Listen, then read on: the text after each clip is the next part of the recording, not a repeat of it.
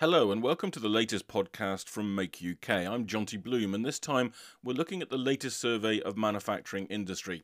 The quarterly surveys are carried out by BDO and Make UK and look at the health of the industry, which given the coronavirus is, as you might expect, not very good at all. In the second quarter of 2020, output was the lowest on record. Companies expect to cut investment and increase redundancies further. Manufacturing output this year is expected to fall by 9.4%, with a bounce back next year of 6.2%.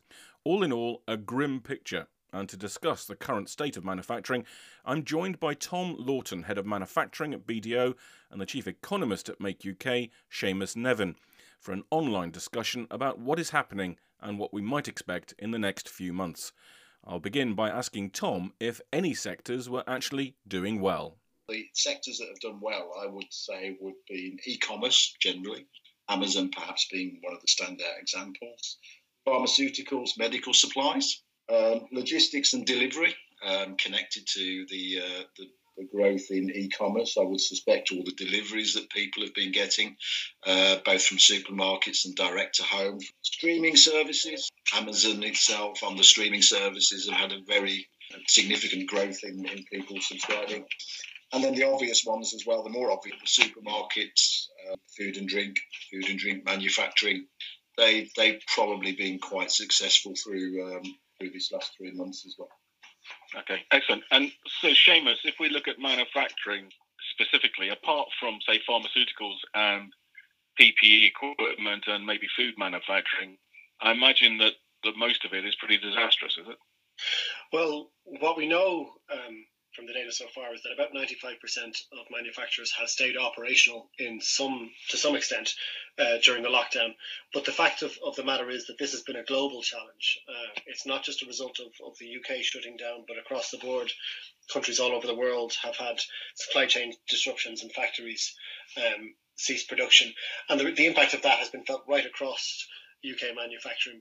Again, we are one of the most integrated manufacturing economies in the world. We typically sit in the middle of global supply chains, relying on both imports to source the component parts that we need to make the goods that we make, but also on exports to sell those on to become finished products elsewhere. And the result of that is that we have seen right across the board disruptions and delays that have been felt from sectors ranging from, at the most extreme level, automotive, which has seen sales collapse in the month of April by 99.7%, to aviation, to chemicals and pharmaceuticals, to those sectors that have been slightly less impacted, such as food and drink and pharmaceuticals.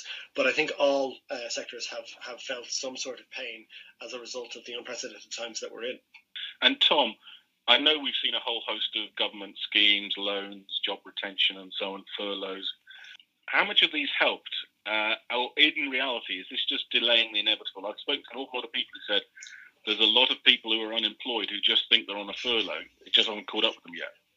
I think there's probably truth in both comments. I mean, my feeling is that the government did really well, actually. I think they responded very quickly with an awful lot of help, an awful lot of funding going into all of the economy, but also manufacturing.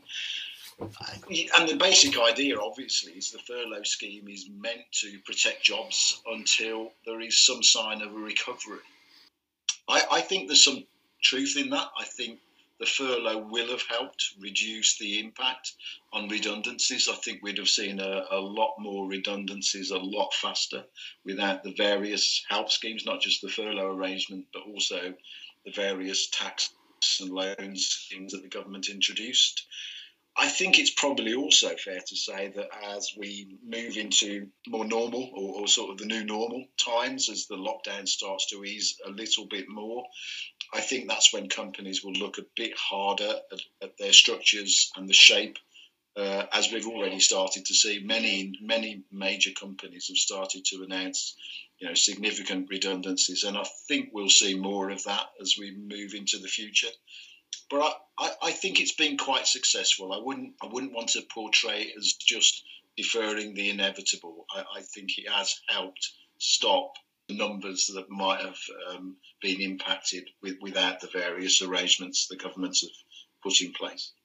Seamus, do you think there are signs that normal trading is coming back, that conditions are getting back to normal? Well, the nature of the lockdown and the impact that it's had on UK manufacturing has been quite complex. And one of the first things that we saw, even before the lockdown was initiated in the UK, was that firms here were suffering delays and were proving unable to source goods that they would normally source from East Asia, the parts of the world that had gone into lockdown first.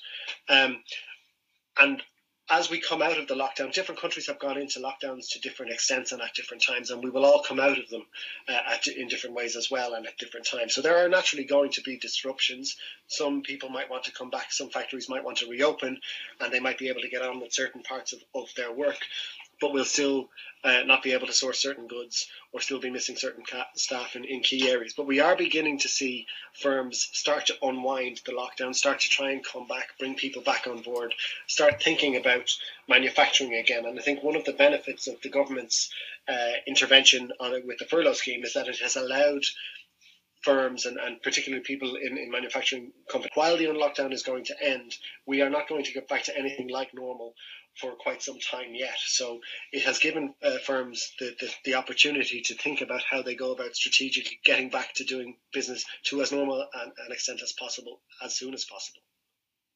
Okay, and Tom, when we look at the chances of coming out of this, there was a lot of talk at the beginning from the Bank of England, amongst others, that there would be a very sharp recovery. It would be a sharp fall, but the recovery would be very good. Does it look like that's going to happen from these figures, or does it look like we're just going to bounce along the bottom for quite some time? I might be being a little bit pessimistic when I say this, and obviously Seamus is the economist rather than me, but I'm tending to the view that this is not going to be a V-shaped up and down sort of recession followed by a very fast recovery.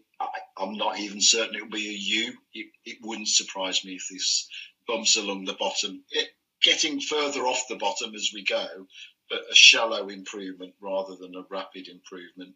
And perhaps even into next year before we start seeing signs of that the economy is getting, as Seamus said before, not back to normal, but back to something that looks more normal than it does now. So it could last for a long period, I think, as an elongated U before we start moving up a recovery curve. Seamus, do you agree with that? And also, there's talk of an emergency budget next month. Is there anything more the government could do to get up investment and demand and try and improve things more quickly? Well, I think it's going to take time no matter what. The nature of manufacturing is that it takes often between 8 and 9 months on average for a good to be made from start to finish. So with that in mind, and with emergency stockpiling having been run down, so companies that normally had reserves of their goods on hold for emergencies such as this have now run down those stocks. It's going to take time for them to build those back up again, and there will be disruptions because while your factory might be back and operational, some of your suppliers might not yet be, or your customers indeed might not yet be. And we don't know what changes are going to have happened around customer behavior as well. There have already been early signs that some retailers are seeing different customer behaviors when it comes to buying food from supermarkets. What the implications of that are, if they're to be applied into other sectors as well, we'll have to wait and see. So it is going to take time, but I'm optimistic, and I think one of the key things that we know from historical precedent is that actually it's the expansion phase that companies find the most challenging. So as they start to get back to normal, issues around cash flow, because they have run down their reserves, are going to be a challenge. But one of the good things about, if we can say it, about this turn is that there hasn't been a financial meltdown. This isn't the result of a financial crisis. The fundamentals of the economy are sound. We still have a skilled workforce in the UK. We have lots of innovative companies that have shown lots of creative ways of surviving this crisis and have now put thought into how they can come out of it. So I think while it's going to take time, the fundamentals are there that we can get back to normal, hopefully relatively swiftly. An optimistic final thought there from Seamus Neven. My thanks to him and to Tom Norton for their thoughts and expertise. I'm Jonty Bloom, and thank you for listening.